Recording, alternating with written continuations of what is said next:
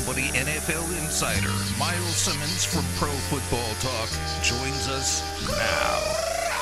Your time is up, my time is now. You can't see me, my time is now. It's the franchise where I'm shining now. You can't see me, my time is now. All right, back here on a Tuesday. Miles Simmons coming up in just a couple minutes. JVT is here. It's Cofield. Did you bet the U.S. Open? No, not yet. I've been kind of up to my eyeballs in NBA coverage, writing, podcasting, and then doing a little bit more in baseball and getting ready for, I don't think I can spoil it yet, so I'll say a new project at VSiN. Oh, really? Yeah. Exciting times. Yes. That will take the place of the Hardwood Handicapper show on Sunday. Oh, okay. I was going to say the football offseason is a time when we all come up with new ideas. We'll see if we can deliver on any of them. We make lots of pitches. Hey, this is what we're going to do in the fall. Is it going to be basketball related? No. Okay. I will say that. By the way, Damon, I just emailed you contacts you needed. I will say that it is, to your point, let's just say that football never has an offseason. Ooh. So you are going to go with football? I never said that, Steve. I don't know what I'm allowed to talk about or not. I know that at all times there's a sniper trained on my location.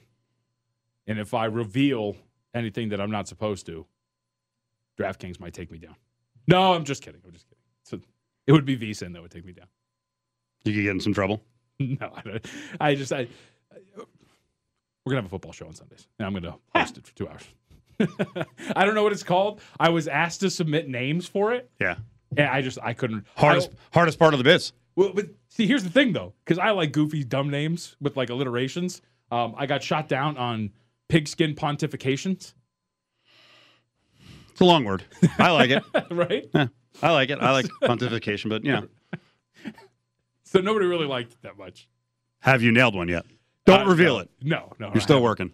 No, I mean, I sent in one, and I'm like, this is the depth of my creativity. So, yeah, it's on you guys. I'm going to go with, I'm willing to bet it's like the football show with JVT.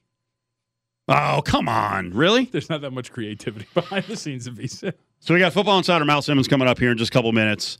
One of the things I want to jump on with him, because we never really got into it. We were just talking about Phil Mickelson last hour about, judging Phil and just be honest, just be honest.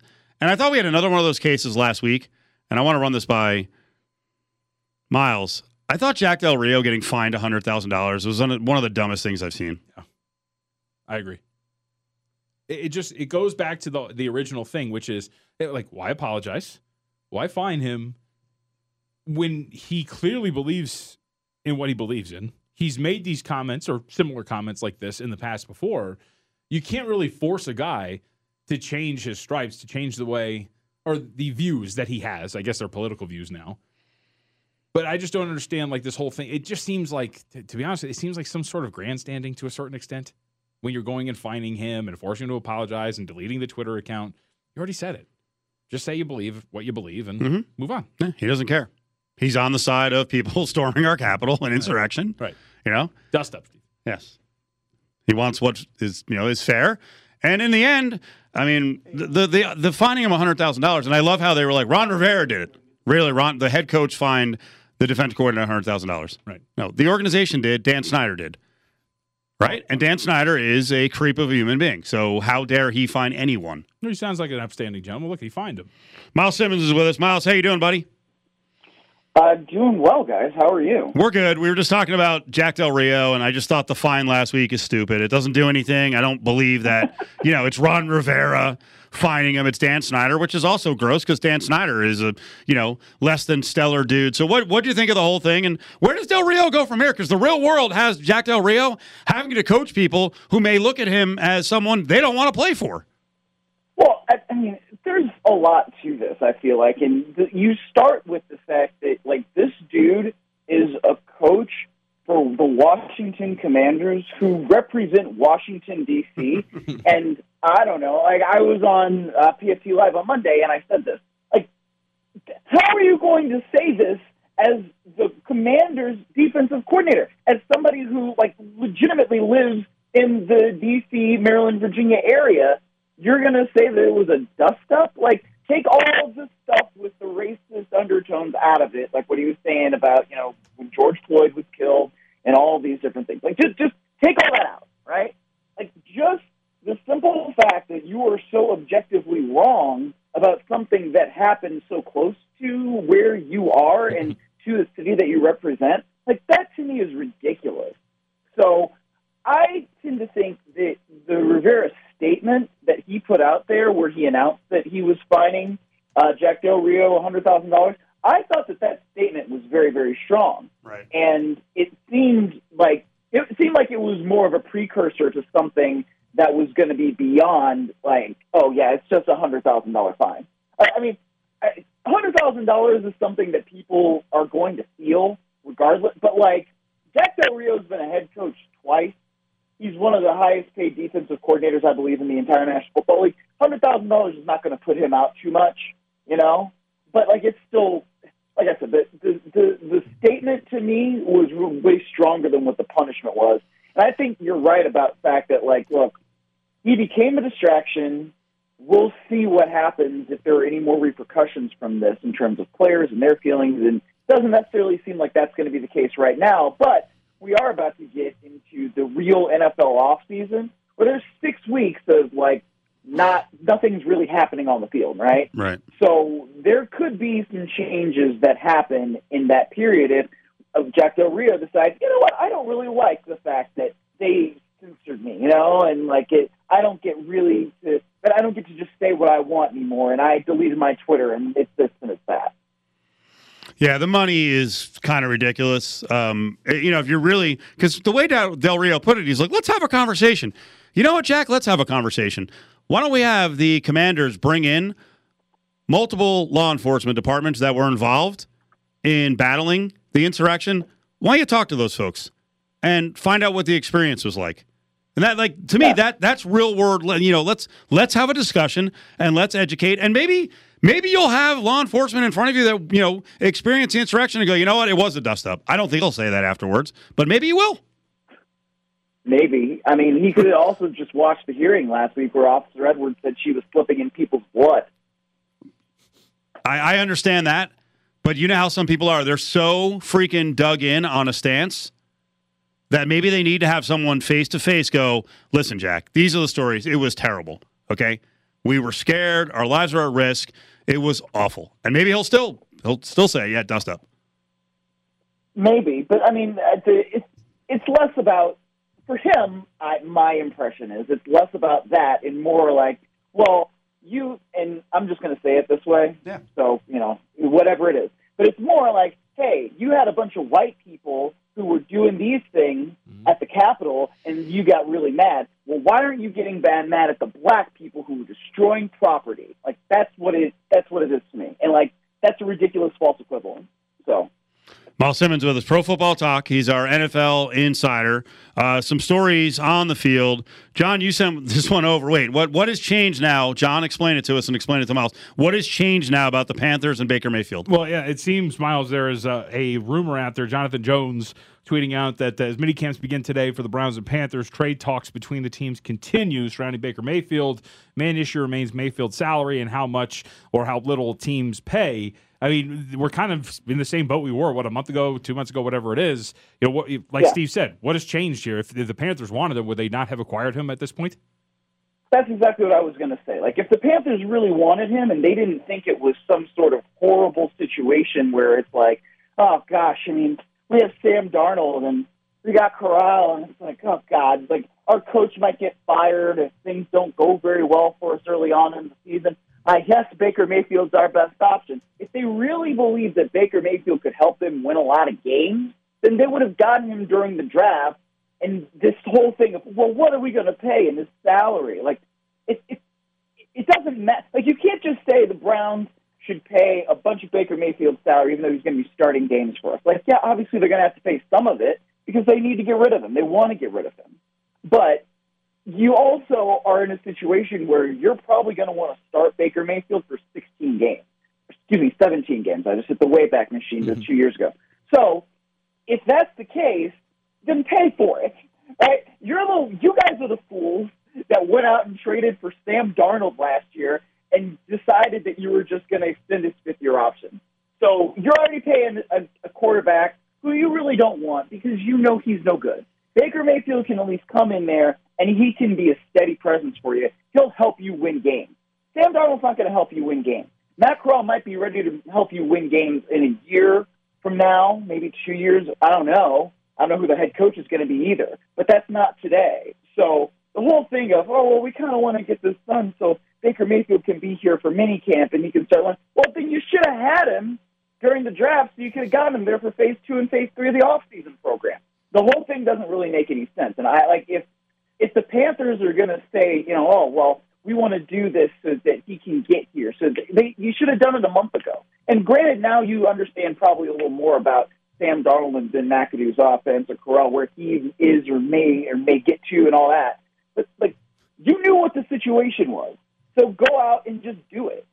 Yeah, you kind of answered my question, which was going to be, is there any chance during OTAs they went in with some positivity, and then afterwards they were like, holy crap, this is we got to do something here.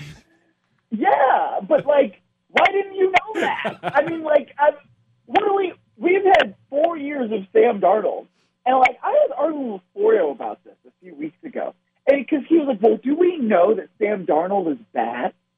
Yes, I know that he was playing for Adam Gase. I know that he basically had no real shot last year without Christian McCaffrey in Carolina, but also, look at what they went out and they signed Cam Newton. I mean, I know he got hurt, but and then he came back and Cam Newton was still on the field, and it was this weird amalgamation of what is the quarterback thing?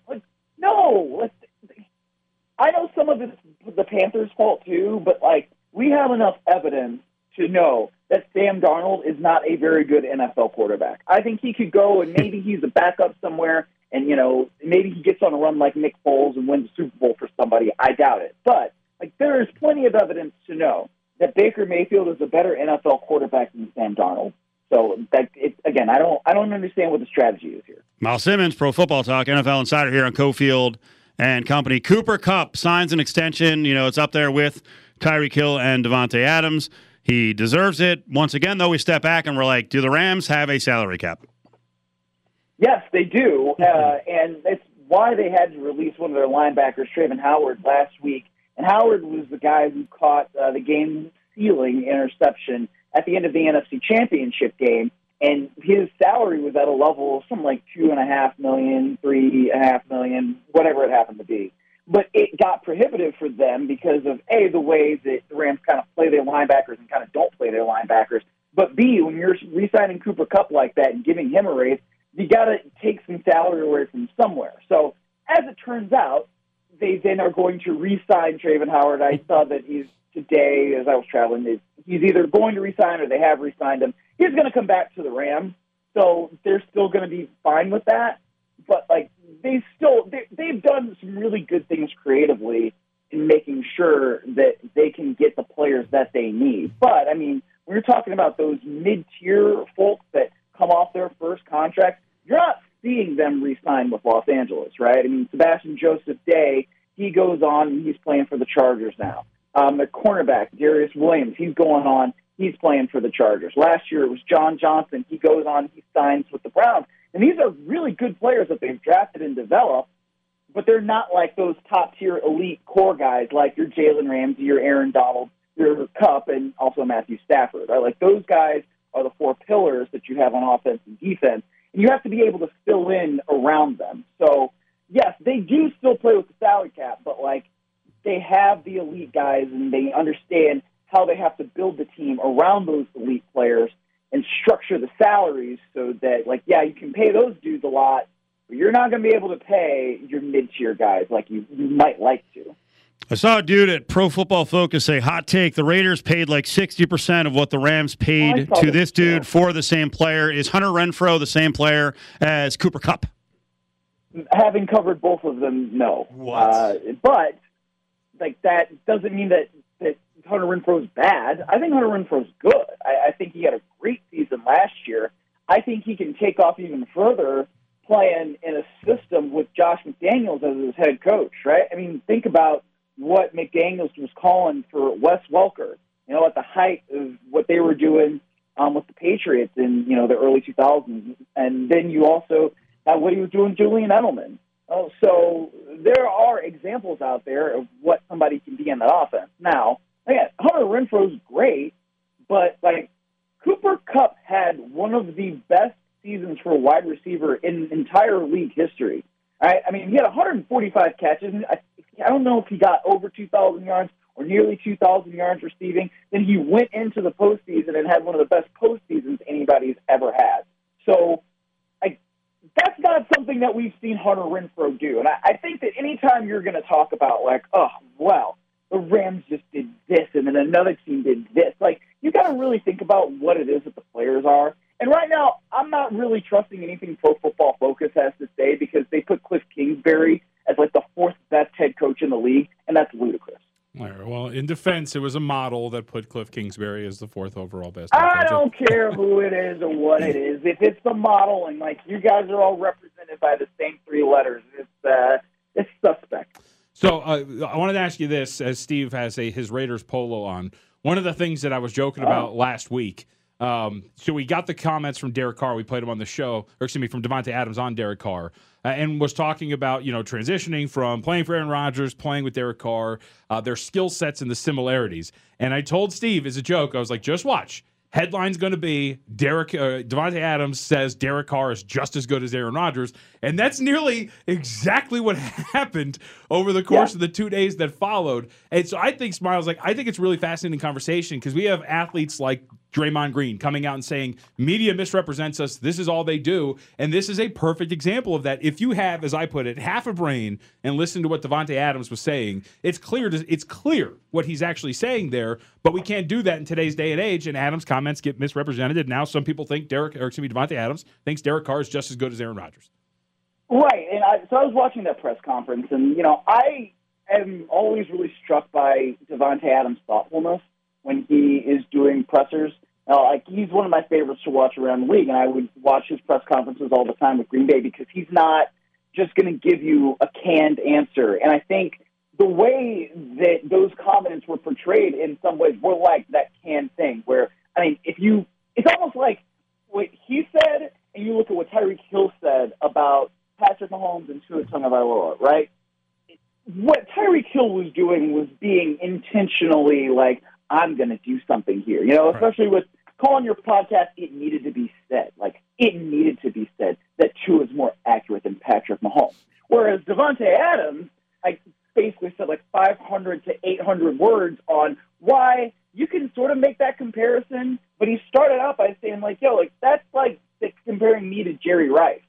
I'm chasing that. And that's what he said, that Derek Carr is chasing, still trying to be one of those all-time greats. It's his goal, but he knows he's not there yet. I know I'm not there yet. And then he starts talking about the skill sets, and he said that, Derek Carr is going to really fire it in there, and Aaron Rodgers is going to be a little different in that, and he flicks his wrist. So there was a lot of nuance in what Davante Adams said, but then, it gets boiled down to 5-6 words that you can put on a cute little Instagram graphic and try to make that, get as much engagement as possible. But that's not really what Davante Adams said. And so, at CFT, I wrote the post, and I made the headline more like, hey, the comparison is like you're saying he's a Hall of Famer, and that's not right. That's the apples to oranges thing. And so, it is interesting when you get people talking about hey, well, this is us being inaccurately portrayed. That is definitely one example. Well, question for you. Did you do your job? Really? Should you be, just going with the ISO, the ISO clickbait? Because I'm looking at your headline right now with the comparing Derek Carr and Aaron Rodgers is like comparing me to Jerry Rice. So that's not what most people ran with, but it, because I brought it up the other day. It starts as high as First Take because Stephen A is like, you are, with Tyreek. He's like, you are insane. I can't believe you're comparing to him. I'm like, dude. Read the quote. He didn't say he's better than him, but then I start to think to myself, hey, Stephen A's making $10 million a year. Maybe we all need to do this. Screw it. Now, the other part of that is Stephen A doesn't have to really face the players. So when you go out and you cover teams and, someone can come up to you, a player can come up to you and go, dude, I didn't say that. Why'd you write that? Yes, exactly. But that is a difference. Yeah. I think you're right. But the other part of it was I'd seen the quote sort of start to go viral. So my approach to it, if people really care about this inside baseball thing, was try to make this headline a little bit different so that, if you've seen like, oh, he's just this as Aaron Rodgers, he's that like Aaron Rodgers, then you're seeing this, and it's like, well, wait a minute, how's that different? So then that might induce somebody to click on it that might not otherwise. What's getting more clicks? Headline: Davante Adams gives nuanced answer on transitioning to playing for Derek Carr as opposed to Aaron Rodgers. Or Davante Adams thinks Aaron Rodgers and Derek Carr are the same quarterback. Of course. Yeah, Of well, course. exactly. But like that's why I put Jerry Rice in there. At least you're getting Hall of Famers. And I agree with you with your earlier comment that Davante Adams is awesome. He's really good in press conferences. Like, he really cares to give you a good answer, and I can certainly respect that. So that's going to be the last guy that you just freaking pull out, 2% of a quote and try to sort of screw over just for clicks. Right, exactly. And I think that when players are thoughtful and don't just give you canned answers, because it is so easy to do it. And, when you are covering a team and you're covering 17 games, sometimes you start asking canned questions too. Because, it could be whatever it is. I got something else going on, and, I know I need to write a story, and I got to file something. So, hey, man, what's this? And then, this is one of the great things about having open locker room and having it back, is that you can sometimes just do that. You get guys you lean on in the locker room, and it's like, hey, I need something. And then you just have a little conversation, and that's how you get something. And so when Davante Adams is that thoughtful, and he's that thoughtful in a press conference setting, not just, your one-on-one, that's something that I think should be commended by the people who do what I do or what we do, We appreciate you taking time today because I know you were traveling. You're back in Cleveland? I am. I am here for the rest of the month. I got some other travel things that I'm doing that's easier to do based out of here, so, yeah. Are there places when you go back to Cleveland, back home, that you're like, I have to go to get a drink or eat, like a favorite place? Yes, Okay. yes. There's this place called Dante in Tremont, and they do, Tremont probably doesn't mean anything to anybody in Las Vegas, but they do a really good, 5-course meal with wine pairings and everything like that. I've never had a bad time there. Also, Mabel's Barbecue, which there is a location for in Las Vegas. Yeah, Michael Simon. Yep. Yeah. Yep. They fantastic. I think they reopened it. Yeah, it was shuttered because the Palms was closed for so long, but I was glad to hear they're going to reopen it. Yeah, it's a really good place. So, yeah, we were doing a poll question today about places around Las Vegas that have closed over the years, because Vegas, we're building all the time. So, it's just stuff changes it seems like every 20 years. So they just knocked down an old club. And I'm not saying I used to go there, but I went there a couple times, called The Drink, which is sort of behind the MGM. F1 bought the property for $240 million. So it's one of those places that was, kind of, I know. F1 wants a permanent home just east of the Strip off of their course. They're coming here next year. So they bought this for $240 million, and they were knocking the place down the last couple of days. So we were talking about, even in Vegas, which is very young, we have all this turnover, and there's a bunch of places that were here 20, 40 years ago that are bye-bye now. So we shed a tear for it.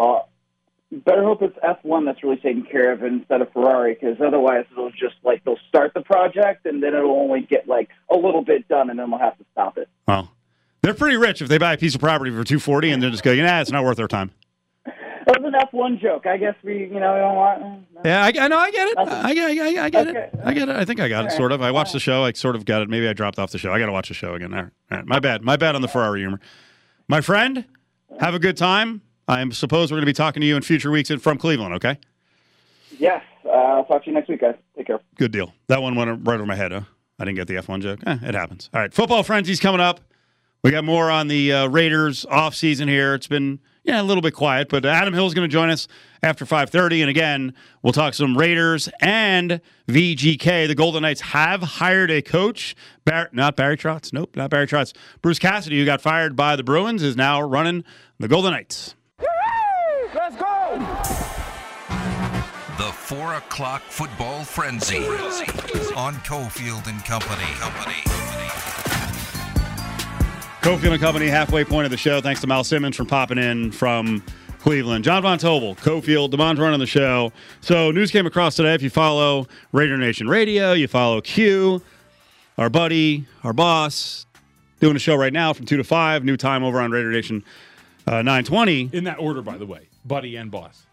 Okay. We could do rankings on it. We'll have a long discussion about it. The NFL has a new pizza partnership.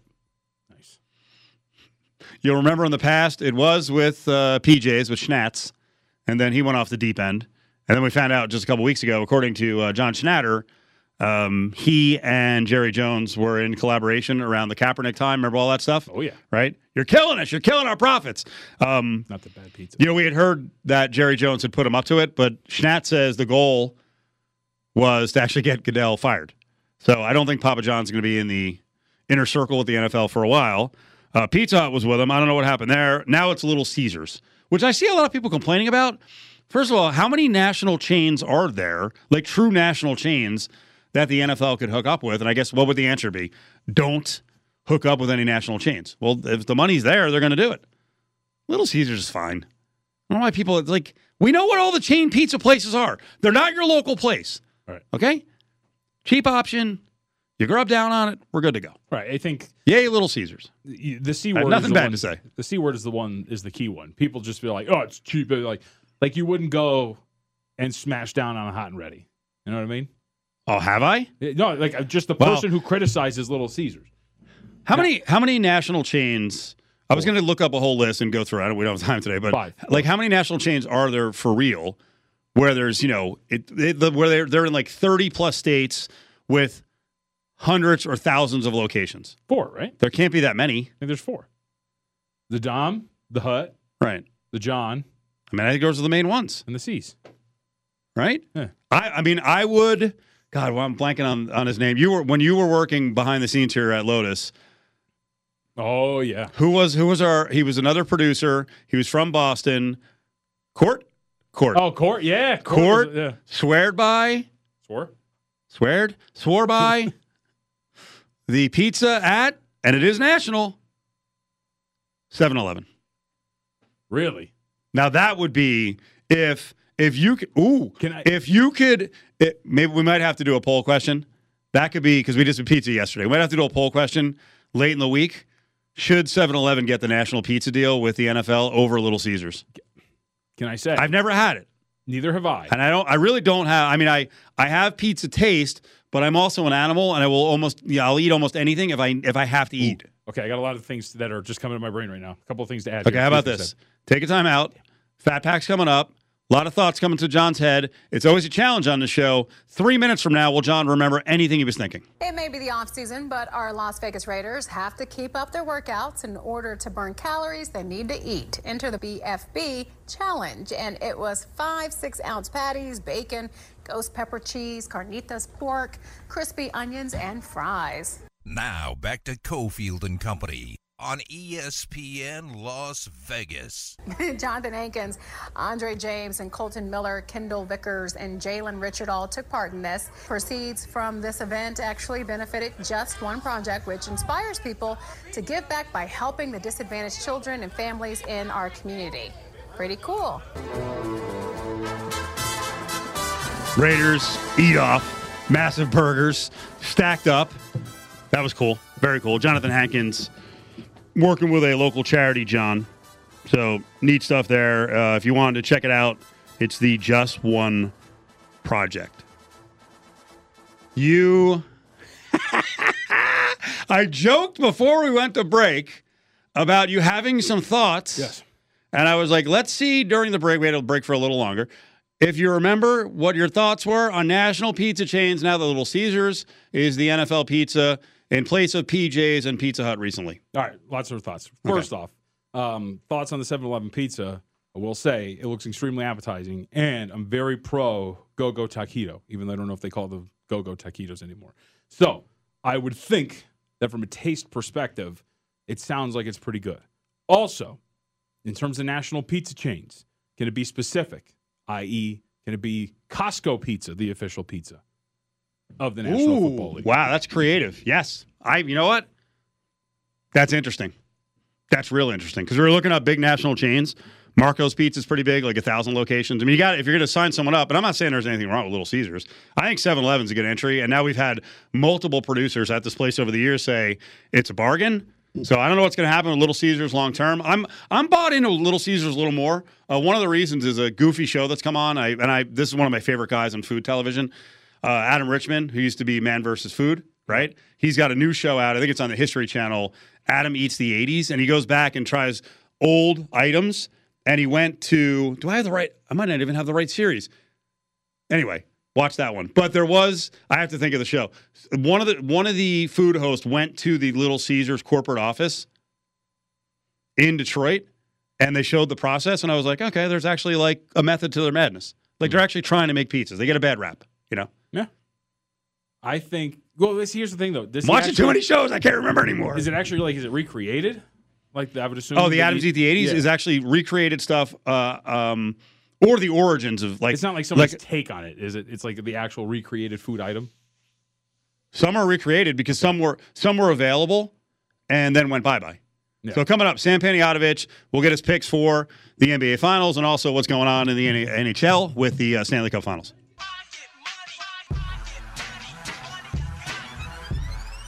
Cofield and Company's Eye on Sports Betting with Sammy P. All right, let's get into it. Get some angles for the NBA and NHL. I'll also find out a little more about Bruce Cassidy. Sam Panayotovich from Nesson is here with us. Sam, how you doing, buddy? That didn't take long for Cassidy to get poached by somebody else, huh? You know what's funny is it seems like a long time for us here in Vegas because DeBoer went bye-bye like 5 weeks ago. But clearly Cassidy must have gone to the top of the list. Or maybe, you know what, maybe the VGK management, that's who they were waiting for. Maybe they'd heard whispers, in the last couple of weeks that he was going to go, and they were just waiting for him. So what do you think of Cassidy? Did he get screwed over in Boston? I don't think he got screwed over. I mean, that's just the hierarchy of sports. The GM usually stays longer than the coach does, and that's the way it's going to be. It happened in Chicago. Remember, I covered that team that won 3 Stanley Cups, and Joel Quenneville gets the axe before Stan Bowman. Was it the right call? In hindsight, no. At the time, I didn't think it was the right call. I don't know the semantics of the Bruins front office and how that works, but I can tell you that the first person on the chopping block is usually the head coach. But in no way was Boston's lack of success in the postseason the last couple of years on Bruce Cassidy. And Steve, look at his record. 245, 108, and 46 behind the bench in Boston. And last year they were crippled with injuries down the stretch. This year, more of the same. They had a bunch of guys that were hurt that didn't play in the postseason. And then they also, let's not forget this, like Brad Marchand just had surgery on both hips. Like these guys were playing hobbled and hurt, and that's in no way, shape, or form on the head coach. If anything, the problem with the Boston Bruins this postseason was the lack of depth, and that's not on the head coach. Sam Panayotovich with us. All right, I want to get to some different hockey angles in a couple minutes, but let's talk about what's most fresh, and that was what happened last night to the Celtics. So give us your read on what the Celtics did late third quarter in the fourth. I mean, they just went through a game where Steph wasn't good. They defended him well, and they freaking lost the game.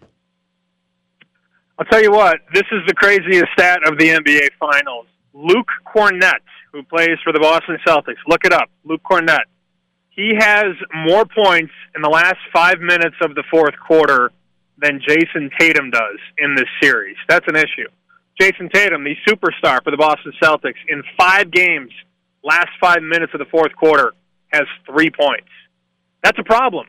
And, the NBA championship, when we get to the finals, this is about closing time and making buckets down the stretch and making them count. And for as good as Jason Tatum has been in a lot of games and in a lot of ways, it's been the erratic play, turning the ball over. He has the most turnovers for any player in the history of one NBA postseason, and he has just disappeared in the fourth quarter. Now, that doesn't mean they can't win game number 6 and win game number 7, but through this point, he has been the opposite of clutch in the fourth quarter, and it's just been really sloppy, careless basketball. The Celtics are a very good team. I would argue they're deeper than the Golden State Warriors. They have a better defense for sure, but the lack of shot making and the turnovers are just killing this team right now. So, Sam, I thought yesterday was kind of cool from a betting and trends perspective because we know about all these trends, right? Celtics on the road, Celtics coming off of a loss, Warriors in the third quarter. And it seems like all of those trends were snapped yesterday, specifically that Warriors third quarter where the Celtics finally show up. And we know that it's a hot betting item every single day, too. David Purdom had the tweet of the day yesterday. It was like 83 times the amount of tickets on Golden State third quarter than Boston third quarter, and like 120 times the money. And I was so happy to see that finally lose, because it was like my mailman drops off the mail. He's like, "Oh, I kind of like the Warriors third quarter net." I'm like, "Wow, you do?" You know, everybody and every tout and content creator and everybody in the space is just gushing over.